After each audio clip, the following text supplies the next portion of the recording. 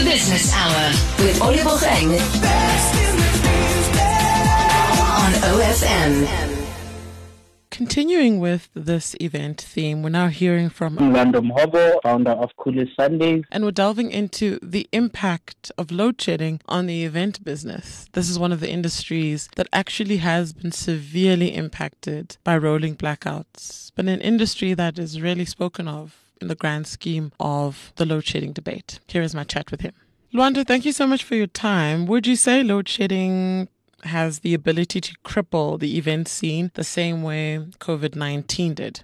To be honest, I don't think so. Although both load shedding and COVID-19 are factors within the macro environmental sector that have huge impact in the events industry, I just think the magnitude of both impact varies astronomically. Because if we can jog our memory back to the beginning of the COVID-19 pandemic, it really wreaked havoc in the events and entertainment industry as it completely halted events altogether. At one point, there were even restrictions which resulted in no gatherings, which meant that artists couldn't perform, as well as the ecosystem that art events in entertainment industry forms a part of. There were people that couldn't do their jobs, Although I would not like to downplay the impact that load shedding has on events and the entertainment industry, I just feel that it's not as huge as the impact that COVID-19 had. What measures can be put in place to mitigate the effects of load shedding on events? I think as patriotic South Africans, we are all aware of the elephant in the room, which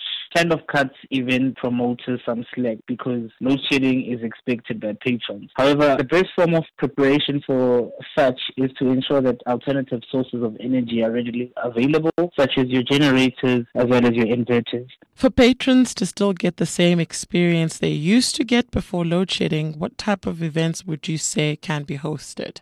To be honest, I'd still say any and majority of the events. But I think one type of event that I feel has an added advantage, probably social markets, because they are not events that are heavily reliant on power usage or rather power supply. Now, as a part of our business lesson on the show, I'm going to ask you, what would you say is the key to hosting a successful event? It is still quite a booming industry. Many people love them. So what would you say is the key to hosting a successful one? Okay, because this is the fourth question, I'd say there are 4 principles to a successful event. Firstly, which is extensive research and strategic planning. Secondly, which is knowing your target audience. Thirdly, selection of the right venue. And lastly, which I feel is the most important, is recruiting a team of like-minded, passionate individuals. The Business Hour with Lwando Mhobo